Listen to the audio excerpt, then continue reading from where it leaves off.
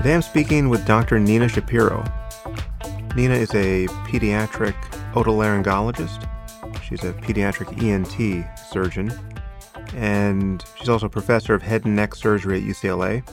She's been featured in the New York Times, Time, the Wall Street Journal, NPR, CNN, and she's written a new book, the title of which is Hype, A Doctor's Guide to Medical Myths, Exaggerated Claims, and Bad Advice, How to Tell What's Real and What's Not. And Nina is just a fantastic doctor, so I wanted to have her on the podcast to give us an insider's view of medicine. I wanted to know what it's like to be a patient as a doctor. What should patients know that doctors know? So we spend most of the hour talking about that, but then we touch on her book a little bit at the end. Anyway, it was great to talk to Nina, and I hope you find this conversation useful. And now I bring you Nina Shapiro. I am here with Nina Shapiro. Nina, thanks for coming on the podcast. Thanks for having me. Great to be here.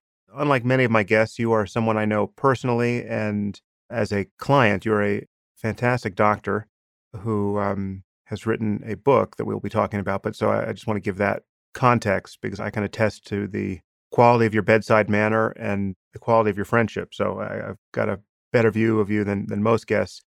Before we get into practical questions of health and your book, just remind me and tell our listeners about your background, because you were sort of born to be a doctor, if I'm not mistaken.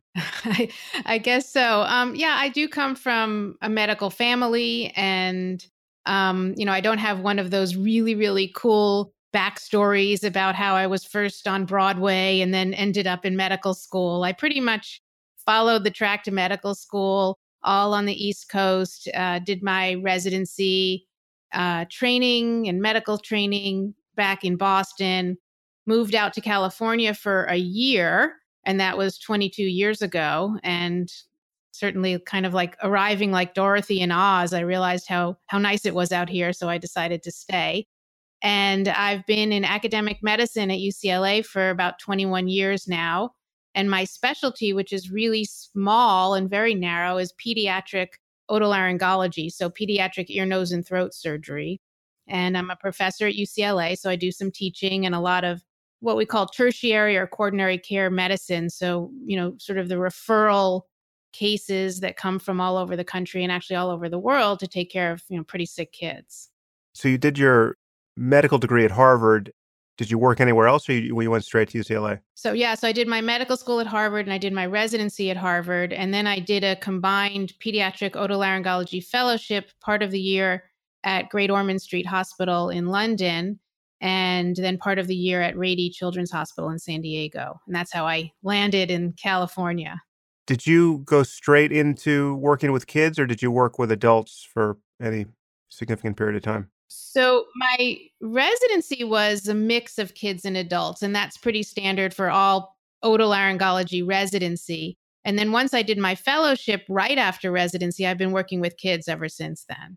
I'm always struck by how different the careers are depending on what type of doctor you decide to be. I mean, the overlap between being an ER doc and a dermatologist, as far as I can tell, is almost zero in terms of just what their life experience is like. So where would you put your specialty in terms of the high stress side of things and the technically difficult side of things? You're a surgeon as well as someone who just actually diagnoses problems.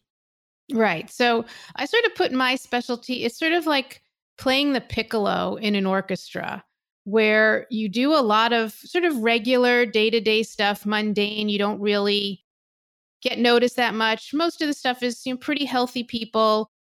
And then every so often, there's this piercing, life-threatening event that in a matter of seconds can go from great to horrific. So it's sort of, and I do play the piccolo, so I feel like there's some connection there where, for the most part, we take care of healthy people and everybody smiles and it's pretty much, an enjoyable time. But because I take care of tiny infants and we as a specialty are the last resort when it comes to an airway problem. So if somebody can't breathe and if that somebody happens to weigh 2 or 3 pounds, we are the ones that are called. So every so often we have this excruciating, life-threatening moment. And that just keeps us on our toes, and we lose a little bit of sleep because of that. Also, you're dealing with people's kids, which has to raise the stakes. I can tell you just from the side of being a parent that it definitely does. I'm way more stressed out dealing with the uncertainty around my kids' health than my own. So I can imagine you are seeing parents at their most stressed out where the news is seeming bad. It is, yeah. And we joke that, the kids are the easy part, the parents are the hard part. Because, kids are actually, for the most part, a lot more resilient than adults, and they're healthier than adults. But rightly so, parents are very, very stressed about anything related to their kids. And again, rightly so, but taking care of kids, we have a little bit of a different perspective because we know how much they can handle. Just a lot more than we can handle, that's for sure.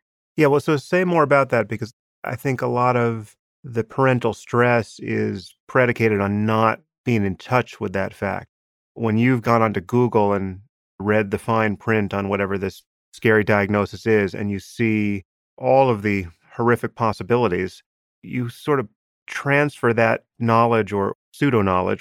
We'll talk about the problems with Google onto your kid.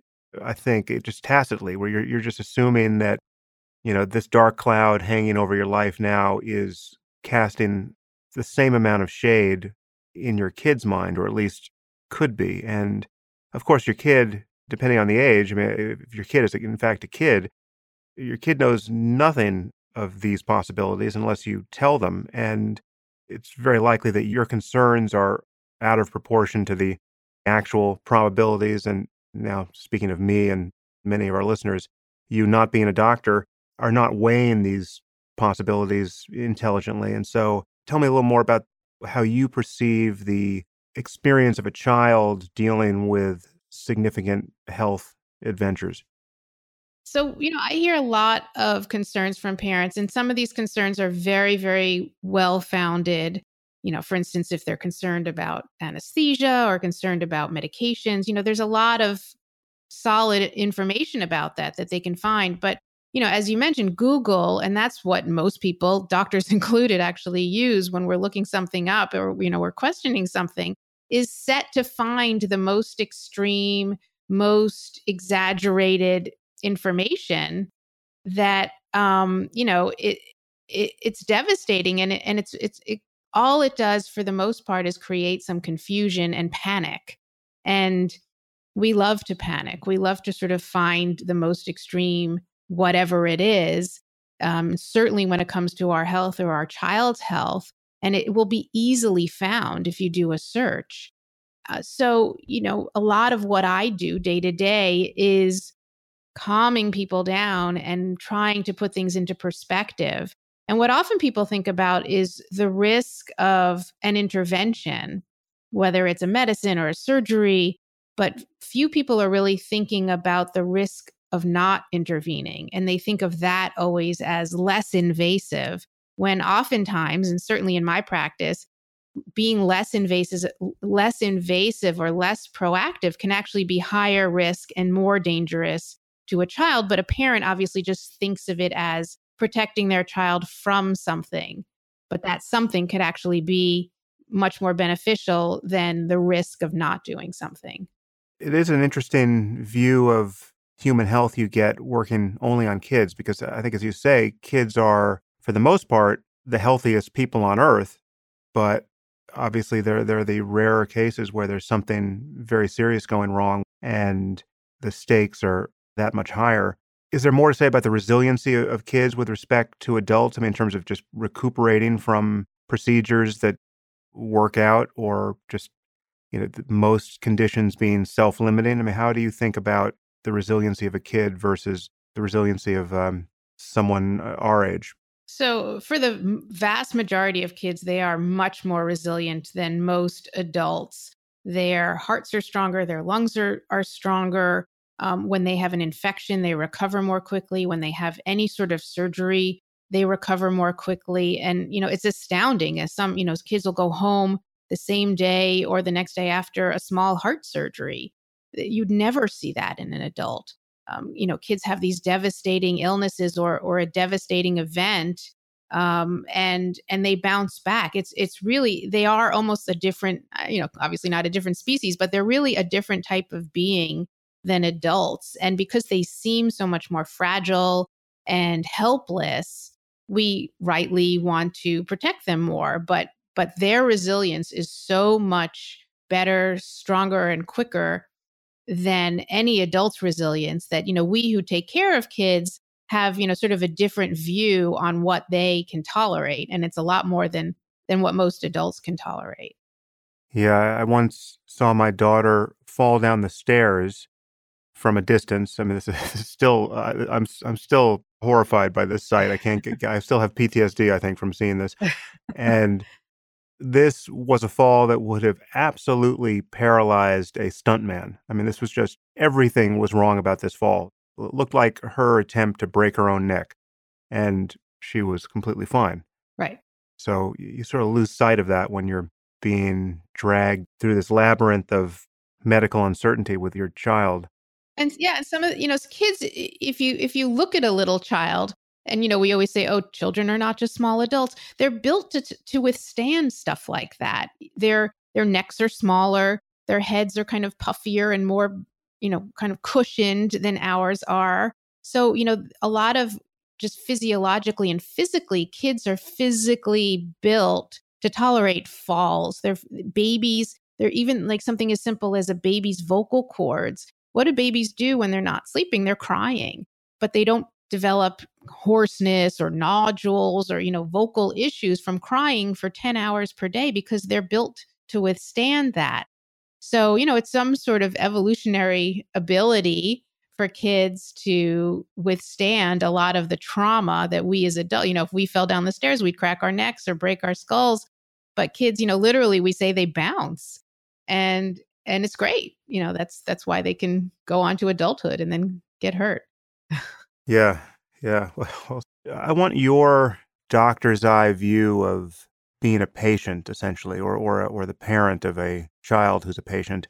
And I want to know how you go through these experiences of getting sick or having people in your life get sick, and just, how it is you would navigate a hospital, and, how you think about second opinions and all of that. We've touched a couple of these issues already. You get a diagnosis that sounds scary from one doctor. You go home and Google it and get properly terrified by what is in many cases a very low probability risk. And then it's certainly standard procedure to get a second opinion. Certainly if there's any significant intervention on the menu, like a surgery. At this point, I have gone down this path enough that all this is anecdotal, obviously, but if judging from my experience, both when I'm the patient and when my kids have been, it's fairly alarming how often I've gotten a false diagnosis, that is overturned by a second opinion. And in some cases, the first diagnosis came with a very strong recommendation for treatment that was a significant intervention. I once left a doctor's office where, I forget, this is now 10, 15 years ago, I was having some problem. I think I had pain in my hands or something. I mean, I was a martial artist. There were plausible reasons why I might have pain in my hands. But I wound up in the care of a rheumatologist who diagnosed me with, I think it was psoriatic arthritis, and sent me out of the office with a month's supply of methotrexate and Humira, which are significant medications, and basically was, putting me on these drugs for the rest of my life. And, it seemed quite crazy at the time. And I went and got a second opinion, and another rheumatologist said, well, you don't have psoriatic arthritis. You probably just did something to your hands. But that kind of thing has happened with my daughters. It's fairly startling. And in fact, I met you in this context, or at least I met you professionally in this context, where I think my daughter had been diagnosed with a cholesteatoma by a pediatrician. And this is very much in your wheelhouse. I had never even heard of a cholesteatoma. And I brought her into you, and you took one look in her ear and said, well, she doesn't have a cholesteatoma. But, I had spent 24 hours previously having Googled a cholesteatoma and realized how much I didn't want her to have one. And, it was a fairly stressful day. So how do you think about second opinions, and what advice do you have for people? Because doctors obviously can quite confidently represent some state of affairs that isn't true. Yeah, second opinions are, surprisingly a luxury. A lot of people don't have the wherewithal or the means to obtain second opinions, unfortunately. So a lot of people, just are lucky and feel lucky that they can just get in to see a doctor. And unfortunately, a lot of people are misdiagnosed or, receiving overly aggressive or underly aggressive treatment. And this is a big problem. As you've had the experience with your daughter, I see patients and sometimes they're a bit disappointed when I say, nope, there's not the problem and your child doesn't need surgery. And the family actually leaves a little bit frustrated because they almost wanted there to be something. And I tell them, you will find a surgeon who will operate on your child, guaranteed. So it is a problem, and there isn't really the why this is happening, why people in different medical centers recommend different treatments unless it's something that's, has several pathways. For instance, if you have a cancer patient, there are several different ways to approach it, whether it's surgery, chemotherapy surgery, chemoradiation. There are some variations to those sorts of paths, and a lot of that depends on the medical status of the patient, how healthy they are, their age, what they can tolerate. But, this sort of stuff where somebody doesn't have something and then they end up getting a surgery, that is not good medical care, unfortunately.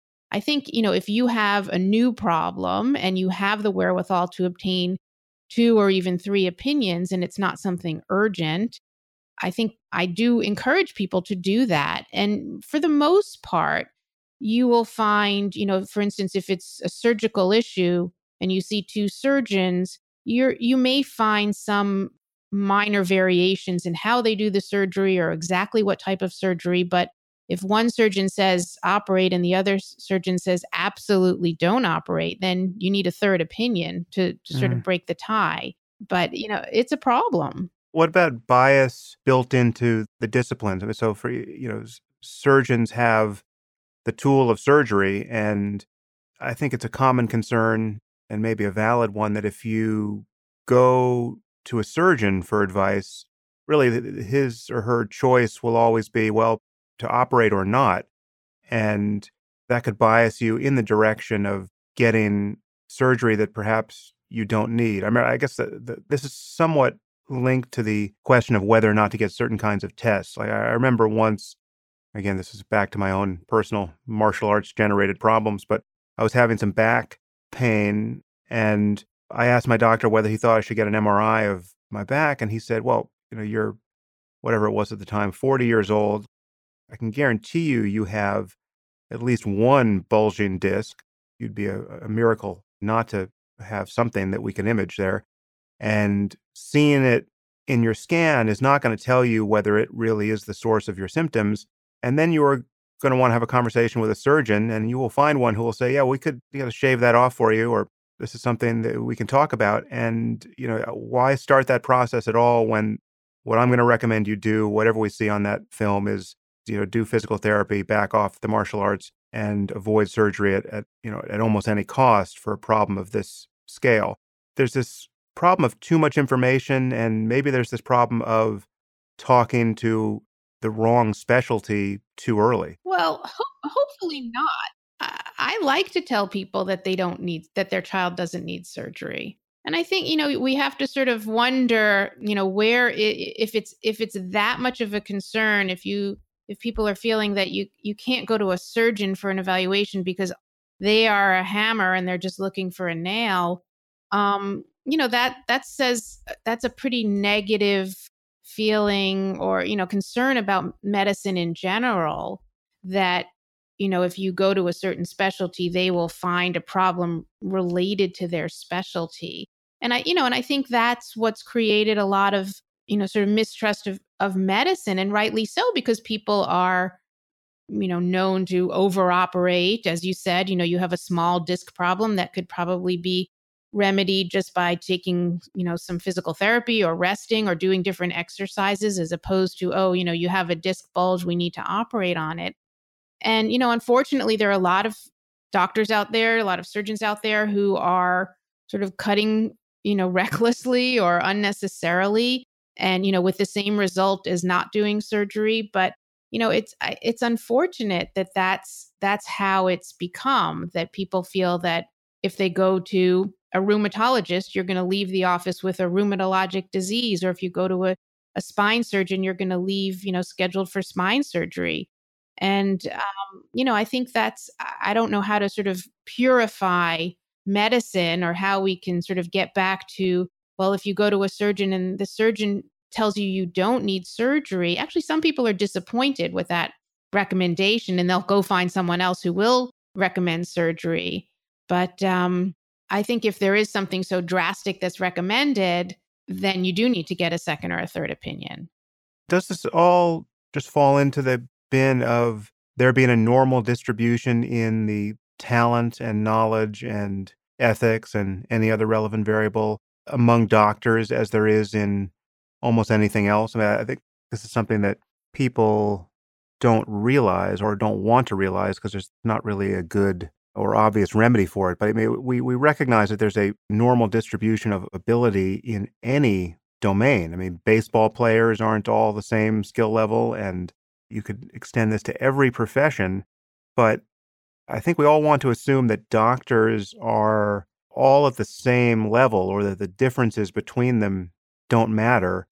How do you as a doctor think about that? I mean, when a friend of yours has to get a surgery and is asking you, how to find a good surgeon, is there a kind of insider knowledge of there being good surgeons and bad surgeons in medicine, or do the bad surgeons magically disappear?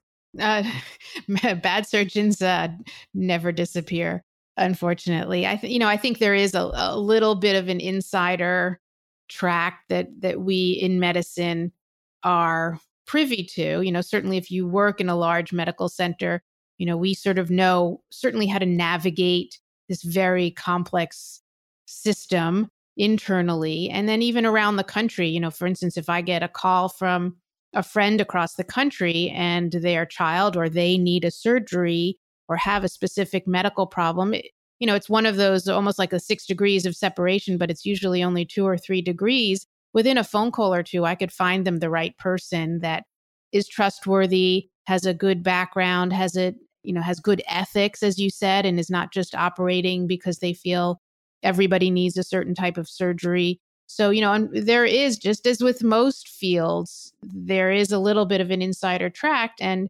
one of the benefits of being in medicine is that we have pretty good access to other specialists pretty quickly. All right. So we'll give your phone number at the end of this podcast, and you'll just get a few calls a day for medical referrals. Just my home address would Yeah. be good. Yeah.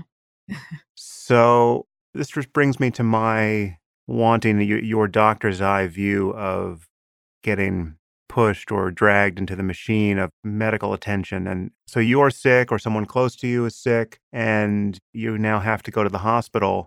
What do you as a physician know about checking into a hospital that the average patient might not? What are your concerns? What do you want to avoid at all costs?